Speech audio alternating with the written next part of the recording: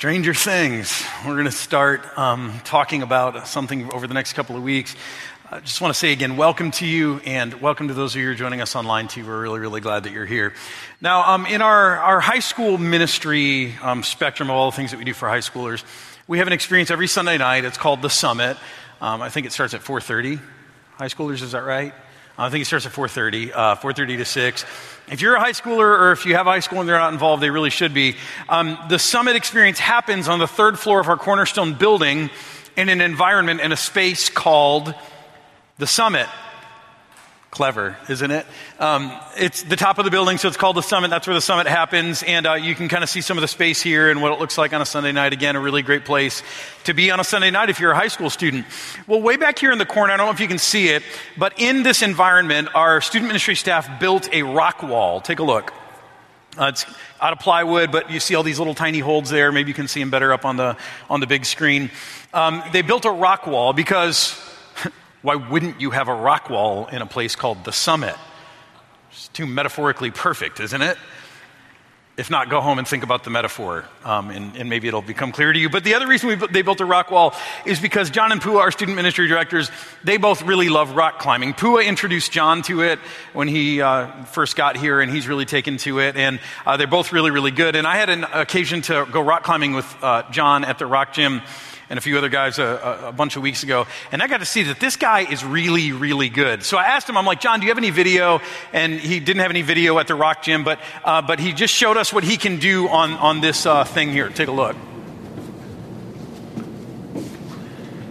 Little tiny holds.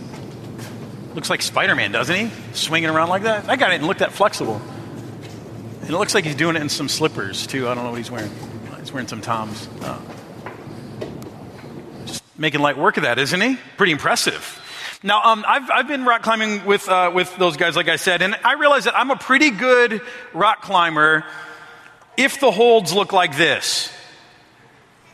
These are like 3-year-old playground holds, I think. But yeah, if it's a big hold where I can really get my hand on it, I've got enough strength to be able to pull myself up on it, and I can look like I know what I'm doing. Problem if you go to the Rock Gym is most holds don't look like this. If you've been to the Rock Gym, you realize that there are a lot of holds that look like this. I mean, this is a literal hold. You get your fingers in it right here. You're going to think you can get about 3 fingers, maybe 2 in this thing. And you are supposed to be able to hold your whole weight on this with finger strength. The moral of the story, any fool can look good on a rock wall if the holds look like this. To be a real climber, you need to learn how to grab onto holds like this. Now, I just want you to kind of keep this with you, this image with you as we go through. This will be important later. Or I could say, hold on to it for later. Because today we're going to begin 2 weeks spent on the subject matter of evil.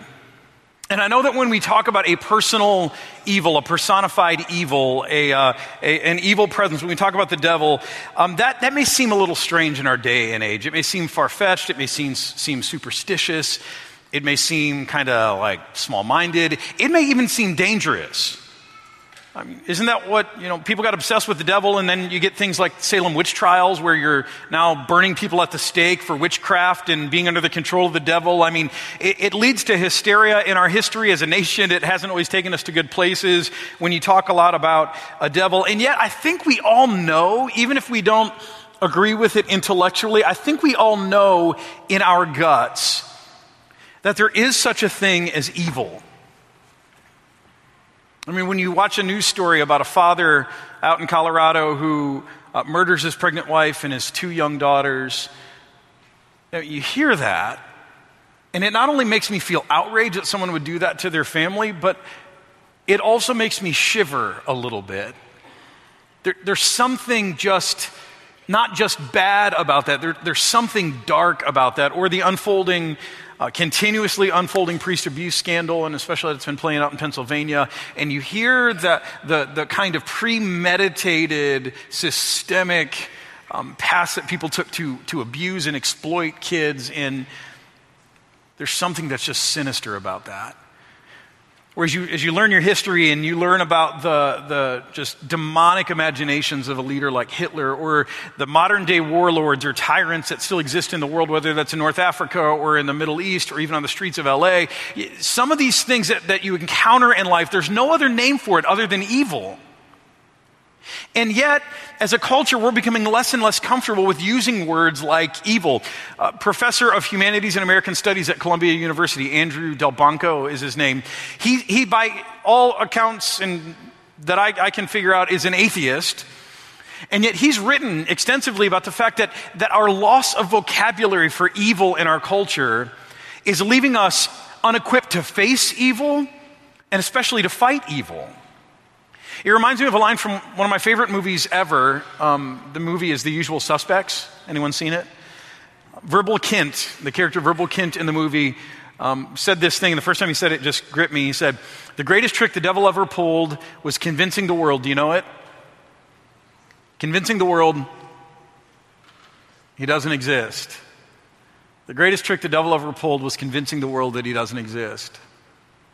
And if that's true, if that's the greatest trick the devil ever pulled, he's pulled it on Christians. 2/3, research says that up to 2/3 of Christians aren't sure they believe in a personalized, personified evil. They don't believe in a devil. And yet here we are in a church, educated, talking about evil, talking about a devil, talking about personified evil. It's kind of strange, isn't it?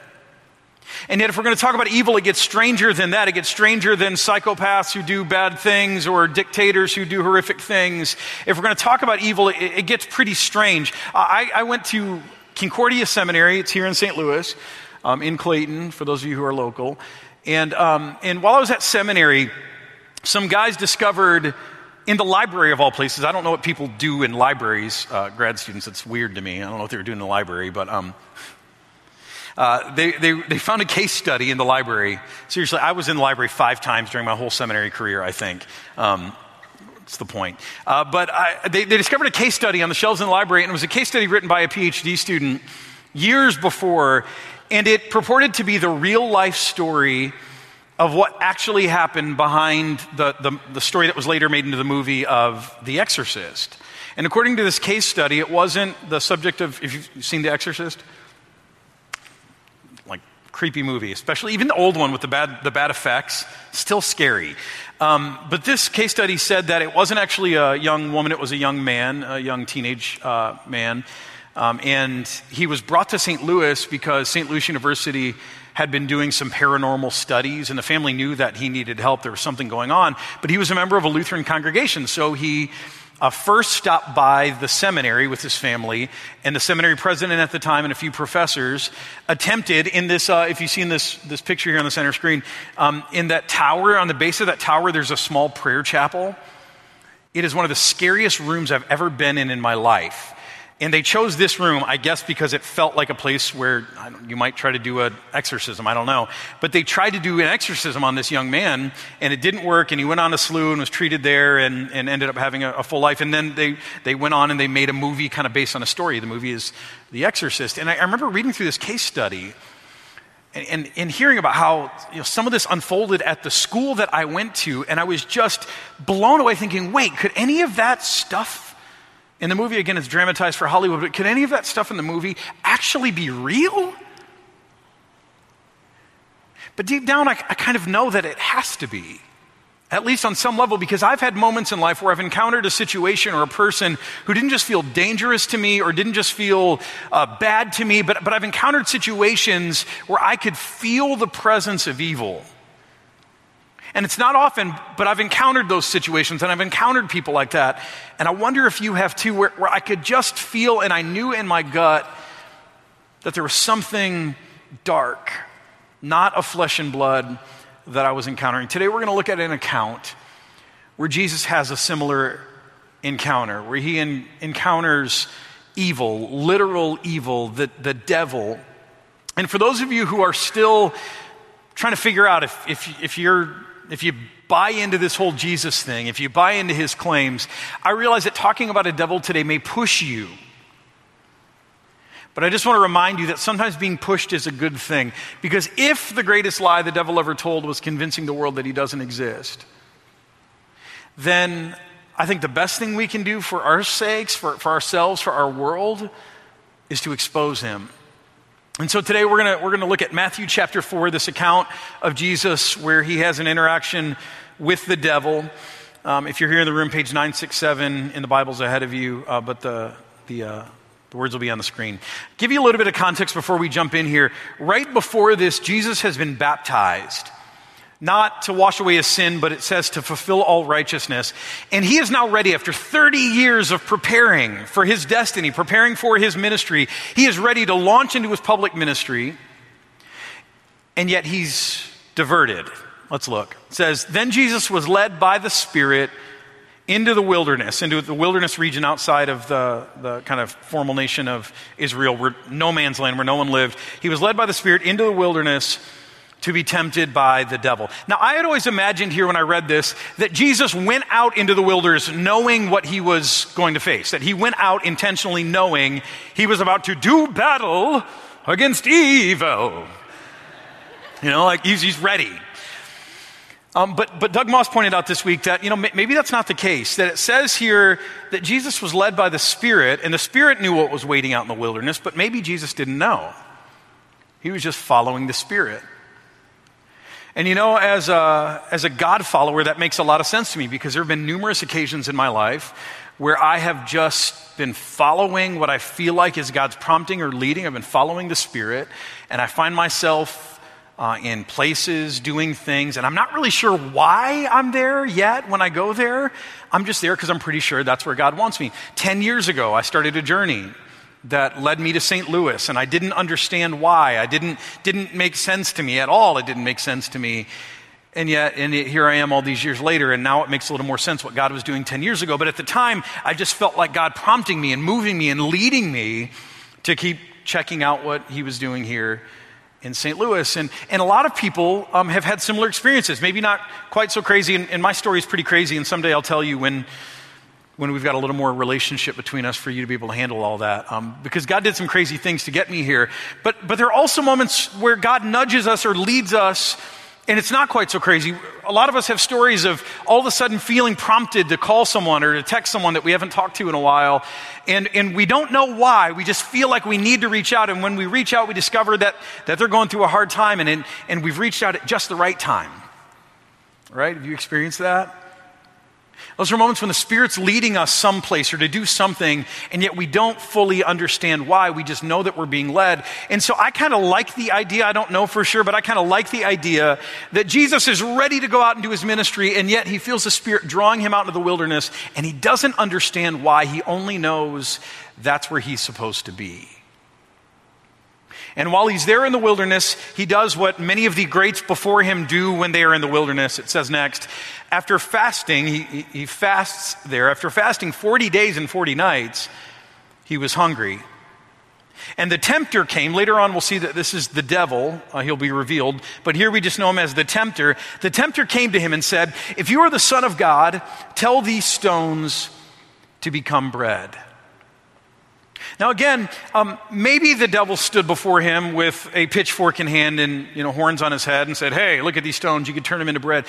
But maybe it was a different kind of experience. I like to imagine Jesus experiencing this a little bit differently, that he's been out in the wilderness for 40 days and 40 nights, eating very little or maybe eating nothing, and he's hungry. Now, I don't know about you, I get hungry after about 6 hours of not eating. I'm starving, But Jesus, he's been eating little or nothing for 40 days and 40 nights, and so he's hungry. And suddenly this thought comes into his head while he's there, hungry. If you're the Son of God, why don't you just turn these stones into bread? And it comes into his mind almost like a whisper, but once it comes in, he cannot let it go. He becomes preoccupied with this idea. If you're the Son of God, tell these stones to become bread. After all, Jesus thinks, am I not the Son of God? And if so, then what am I doing out here in the wilderness? Deprived, hungry. Why wouldn't I just turn these stones into bread and feed myself? What kind of place is this, and what kind of position is this for the Son of God? And with no time, that thought has taken root inside of him, and it becomes so compelling. And then he remembers. He remembers what he has been taught from the time he's young. He remembers the scriptures and what they say. And so he answers to himself, maybe, to the air. Maybe he realizes there's a presence there at this point. Maybe that's still hidden. He answers, "It is written, man shall not live on bread alone, but on every word that comes from the mouth of God." In other words, Jesus understands that true sustenance comes not just from food, but there's a richer sustenance that comes from dependence on God, that God's word feeds us and it strengthens us. And I don't know if his hunger goes away, but he's got his focus back. But he's not out of the woods yet. It says, then the devil took him. This is interesting. Remember who led him into the wilderness? You're saying it, the Spirit. The Spirit led him into the wilderness. So the Spirit led him into the wilderness. Now the devil took him. So the Spirit led him. Now the devil seized him, took him to the holy city. This is kind of interesting. I don't know fully how this might have worked. Took him into the holy city and had him stand on the highest point of the temple. I mean, I think about our roof up here sometimes on this building, and I think, wow, that must have been a pretty scary place. Highest point of the temple. If you are the Son of God, he said, throw yourself down, for it is written, he will command his angels concerning you, and they will lift you up in their hands so that you will not strike your foot against a stone. This is so interesting to me. When the first temptation came, turn these stones into bread, how did Jesus answer? What did he use to respond? He used scripture, right? So use scripture. And man doesn't live by bread alone, but every word that comes from the mouth of God. The second temptation, how does the devil come at him? The devil comes at him with the very thing that Jesus used to defend himself the first time. The devil comes at him with scripture. And he says, hey, why don't you throw yourself down? Because the scriptures say, and this is scriptural from the Psalms, he will command his angels concerning you, and they will lift you up in their hands so that you will not strike your foot against a stone. He comes at him with scripture. Out of context scripture. Scripture that's been twisted, but he comes at him with scripture. And we're not sure what this temptation is about. Is this a temptation, to test God's loyalty? And we all do this in relationships. Right? Jesus is out there fasting. Again, he's wondering, does my Father love me? Does he care about me? How much? And so he's getting this nudge to say, hey, why don't you see? Is he really going to come through for you? Is God really in your corner? Is your Father really love you? Will he really take care of you like he promised to do? And again, in our relationships, we do that all the time, don't we?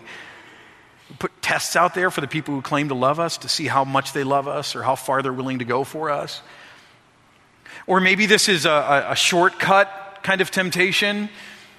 Jesus has a long path to walk to be revealed as the Son of God, and yet if he throws himself off the temple and angels catch him, well, the cat will be out of the bag pretty quick, and it'll be pretty amazing. And we're not really sure what it is, but look how Jesus responds. He responds again with scripture, but look what he says. He answered him, yeah, but it's also written, do not put the Lord your God to the test. So he takes scripture and he answers with scripture. He lets scripture interpret scripture. That's an important principle in our lives, that the evil one can take even the truth of God and twist it. He did it back in the garden. He does it all the time.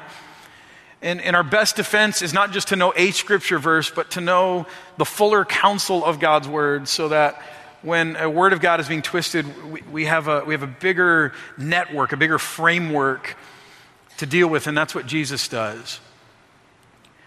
And so twice thwarted, the devil now gets a little more aggressive. It says, again, the devil took him to a very high mountain and showed him all the kingdoms of the world in their splendor.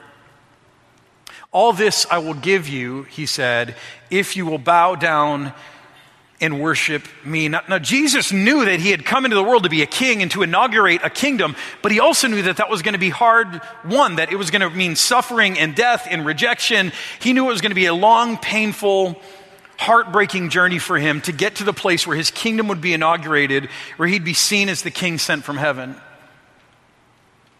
And here in this temptation, the devil says to him, hey, you want to be a king? You want to have a kingdom? Forget all of that suffering stuff. If you just bow down and worship me instead of trusting your Father, what good is that going to get you? That's going to get you killed. If you just bow down and worship me, I'll give you a kingdom. I'll make you a king. See, if he was subtle before, if he was hidden before, he's standing out in the open now, the devil.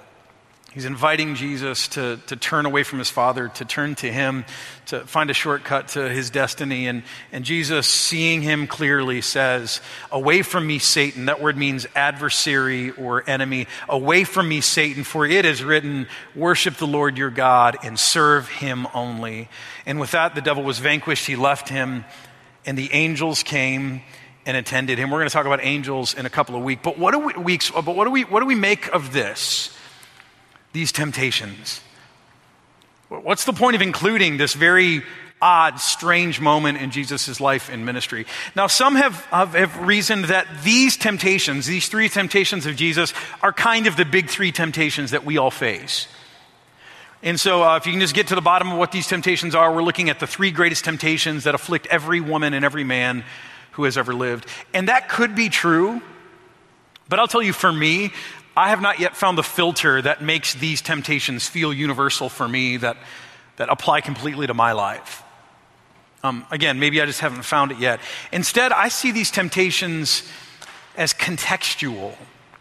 Not as the greatest temptations ever to face anyone, but I see these temptations as very contextual, very specific to where Jesus was. These are the three greatest temptations for a new leader. The Messiah just beginning his mission, knowing that he has a long and painful journey ahead of him. And also knowing fully that he is the Son of God, knowing who he is, but also knowing that there will be very few people who ever believe that he is who he actually is. See, I think through this, I don't see the three big temptations that afflict all of us.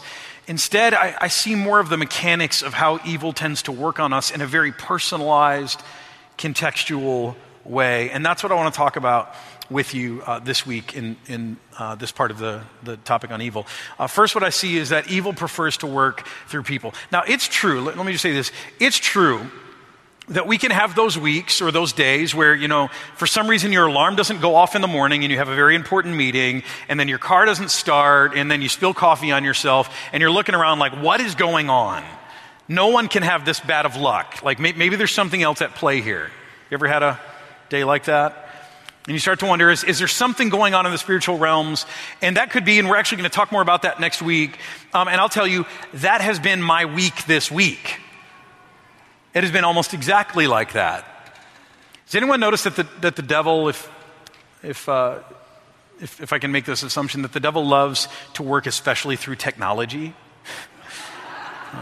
So I've got this new computer. I had the same computer for years. It worked fine, but then it finally just died. It was like worked, and then it died. And I got this brand new computer, and this computer's been nothing but trouble. And then this week alone, it's crashed 3 times. Friday morning, I'm trying to finish up my message. And Friday morning is a high-pressure time for me because I'm trying to finish up my message, and that's high pressure enough. But I also have like 10 people who are waiting on me to finish my message. All the production team who are just kind of like waiting to finish their job so they can go home and have Friday night. And so they're waiting on me, and my computer crashes, and IT's working on it, and I can't. I'm working on paper, and then I bite the end of my tongue for some reason. I'm just like, writing on it. I'm just biting my tongue. I almost bite it off, and it hurts so bad. I'm just going, what is going on here? And then this weekend, especially at this part in the service, I'm surprised it hasn't happened yet. It'll happen. We have a video switcher that kind of puts what goes where on all the screens and on the TV, and it's starting to die. This weekend it's been dying. It's not scheduled to be replaced yet, of course. It's not the stuff that's supposed to die that dies. It's the stuff that's not supposed to die that starts dying. And so even last night and today, screens start doing weird things, and you look around sometimes and you're like, what is going on? My wife Jocelyn was like, oh, well, you're talking about evil this week. Of course it's been this kind of week. Why didn't you tell me you were talking about evil? I would have been more prepared. And that's how it goes sometimes. But here's what I also know. That evil prefers not to work as a disembodied force in the world, but evil really prefers to work through people.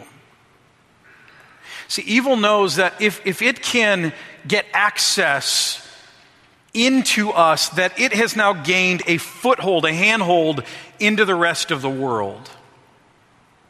See, I think with kind of some of the weird stuff that happens and broken technology, there is some chaos that can come into the world. But there is no chaos, there is no pain, there is no destruction that comes into the world like the destruction and the pain and the chaos that can come into the world through a human being. And so when we are under temptation, when we are under attack or assault from the evil one, it's not just a matter of, am I going to give into this temptation? It's not just a matter of, my own personal sin record with God and how pure or spotless I am before God. There's something bigger at stake. What the devil is looking for, what evil is looking for, is the evil one is looking for a foothold or a handhold. And we are his footholds and handholds to get into the world, to create havoc and destruction and pain in families and households, in businesses, in our relationships. We are evil's handhold and foothold into the world. And again, you just have to turn on the news to see that, right? Again, the movie The Exorcist, that's scary. Poltergeist, that was a scary movie when I saw it when I was a kid. But far scarier is what people are capable of doing in this world. And you see this with Jesus, that what is at stake in this temptation is not just Jesus' relationship with his Father. It's not just his personal sinlessness. If Jesus falls for any of these things, then think about the foothold, the entry point the devil has now gotten through Jesus to bring pain and destruction into the world. Think about what is at stake if Jesus bows his knee to evil. And so I think it's important for us today to realize that when we're talking about evil, there is an evil that is working kind of disembodied in the world, but what it is longing for is to get a hold of people like us because we are its chosen conduit to bring pain and destruction and havoc into the world. Second, we learned that evil twists our desires. So evil often starts with desires in us that are fine. They're good things. Being hungry, yeah, there's nothing wrong with that. In fact, it's a mechanism God gave us so we'd remember to eat. Now, I don't know who would need to remember to eat. It tastes so good, but you know what I mean, right? It's a little warning thing for us. And yet that desire can be twisted. What about the desire to be loved? It's a desire that is God-given. And yet how many of us have had that desire to be loved twisted so that we have done things against ourselves or other people in an attempt to feel loved? Or what about the desire to be safe, to be secure, to be comfortable? Again, nothing wrong with that. That's what God desires for us. And yet that can get twisted, can it? And so our whole preoccupation in life can be our personal safety and our personal comfort. And so we're not willing to follow God when he calls us into the wilderness, or he calls us to lay down our life, or he calls us to love another person when it's risky. We just don't want to do it because that desire has become twisted in us. It's so confusing. And for me, I take my personal growth seriously, and some of you have heard me talk recently. I've discovered an ancient spiritual perspective. It's called the Enneagram. And it's kind of a personality thing, but it's been used by Christians for centuries. And it looks at kind of 9 different personalities. And what it looks at is, it looks at these personalities through a core longing or a desire that we each have. And then it looks at how that desire can so easily become twisted into the source of our biggest pain, into the source of something that becomes the biggest conduit of pain that we bring into the world around us. And so starting with Jesus' desire to just eat, his hunger, starting with Jesus' desire to be a king, to inaugurate a kingdom, the evil one begins to work on those desires, trying so hard to twist those desires. Today I want to ask you, because I think you already know, but I just want you to identify, what are those desires in you that the evil one loves to go to, and he historically or even now has loved to try to twist in you to gain a hold in you? What are they? Is it a desire for security, comfort? Is it a desire to be loved? Is it some other appetite in you that again is good, it's God-placed, and yet it's gotten all wrong in your life? Third, evil exploits our vulnerabilities.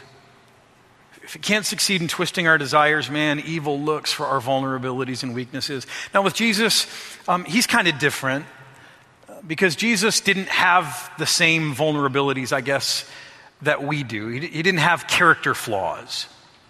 And yet we see here that Jesus had quite a few circumstantial weaknesses. Again, he was hungry, he was alone, maybe he was a little overwhelmed by the work that was ahead of him. And, there's a reason that your grandma or your mom or whoever it was told you that nothing good happens after midnight. Anyone ever hear that from someone?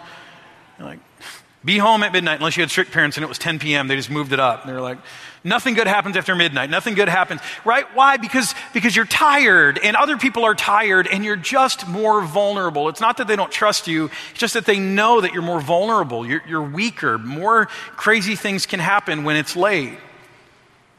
And so it's interesting as the evil one comes after 40 days. I mean, Jesus is worn down. He's weak.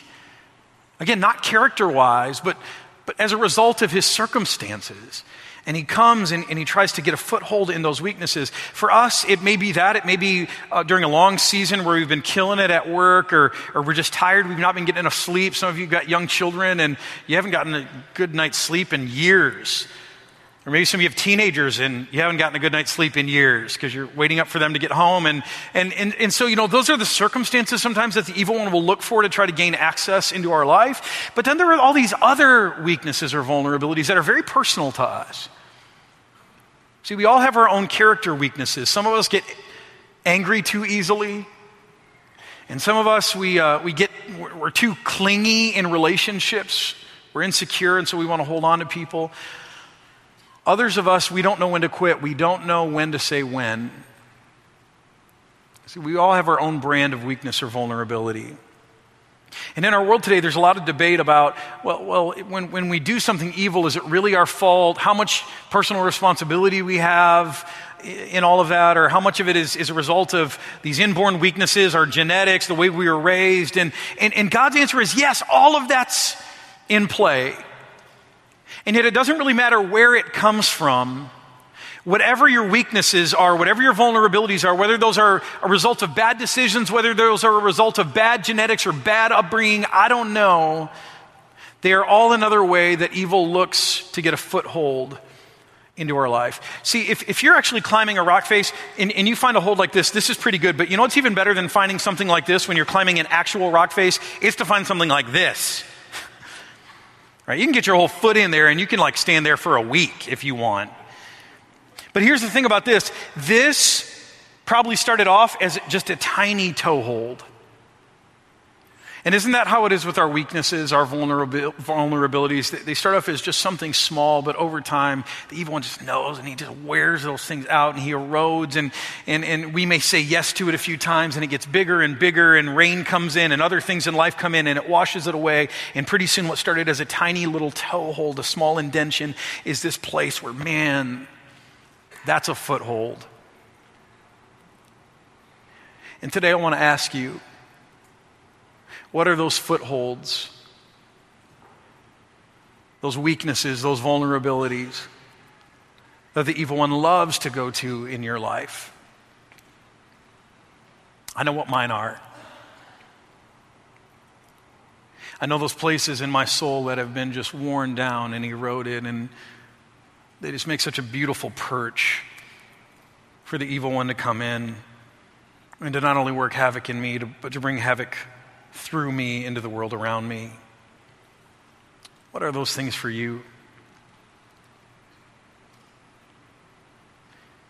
See, I think when evil's working in the world, it doesn't work in a generalized way. It's tailor-made, it's custom, it's specific to each and every one of us. But what I also want you to see, and we're going to talk more about this next week, we're going to unpack this further, but what I want you to see today is something I think is really important. I think it's part of the reason that we get Matthew chapter 4, not just to learn about how evil works, but here's the promise for you. As you begin to do battle and recognize, because remember the first thing is just to expose evil, just to understand what's at work in you and to begin to expose the evil that is at work in you. Here's the promise for you today. Just as we begin to dive into this.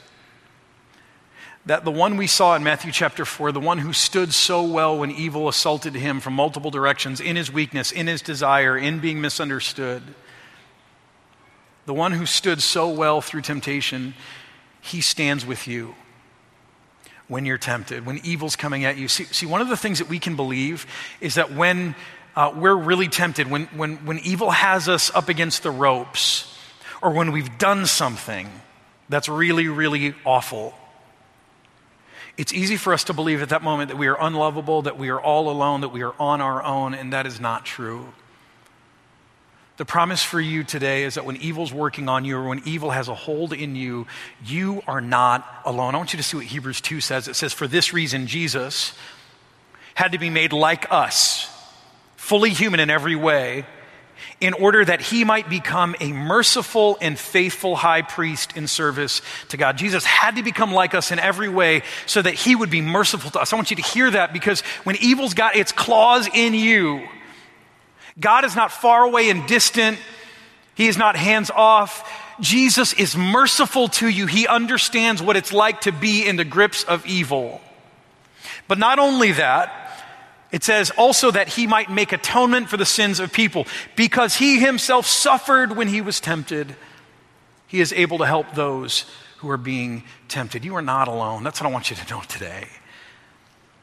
That when you are up against the ropes, when evil has its claws in you, when there are those places in your life that are worn and it just seems like evil has a foothold and it just works in you so quickly, so easily every time, first I want you to know you're not alone. And then second, here's what I want you to know. The second promise of Jesus, that all of those rough spots in our life that make perfect handholds for the evil one, Jesus promises that with time, trusting him on this journey, he will begin to refine those things so that they become harder and harder for evil to get a hold. And those places in us that are eroded, that are worn down, Jesus promises that he can begin to fill what has been taken. He can make us whole. He can heal us so that evil no longer has the same kind of access. See, one of the things I love about being a Christian, one of the promises about being a Christian is this, that the promise of Jesus is not that if I'm good, he'll give me self-control and I'll be able to resist all evil because I'll be so self-controlled. The promise of Jesus is actually this, that if I trust him, he can so fill me with good things that the bad things no longer will have a place in me. And when Jesus comes back, that's what he'll do for you and me. He will fill us so fully with good things that evil will no longer have a place in us. Until that day, my prayer for myself, my prayer for us, my prayer for you is that God would so fill you with good things that evil would have no place in you or in this body. But the reality is today that evil has had a place in us. So let's take a moment and use these words on the screen to prompt a confession.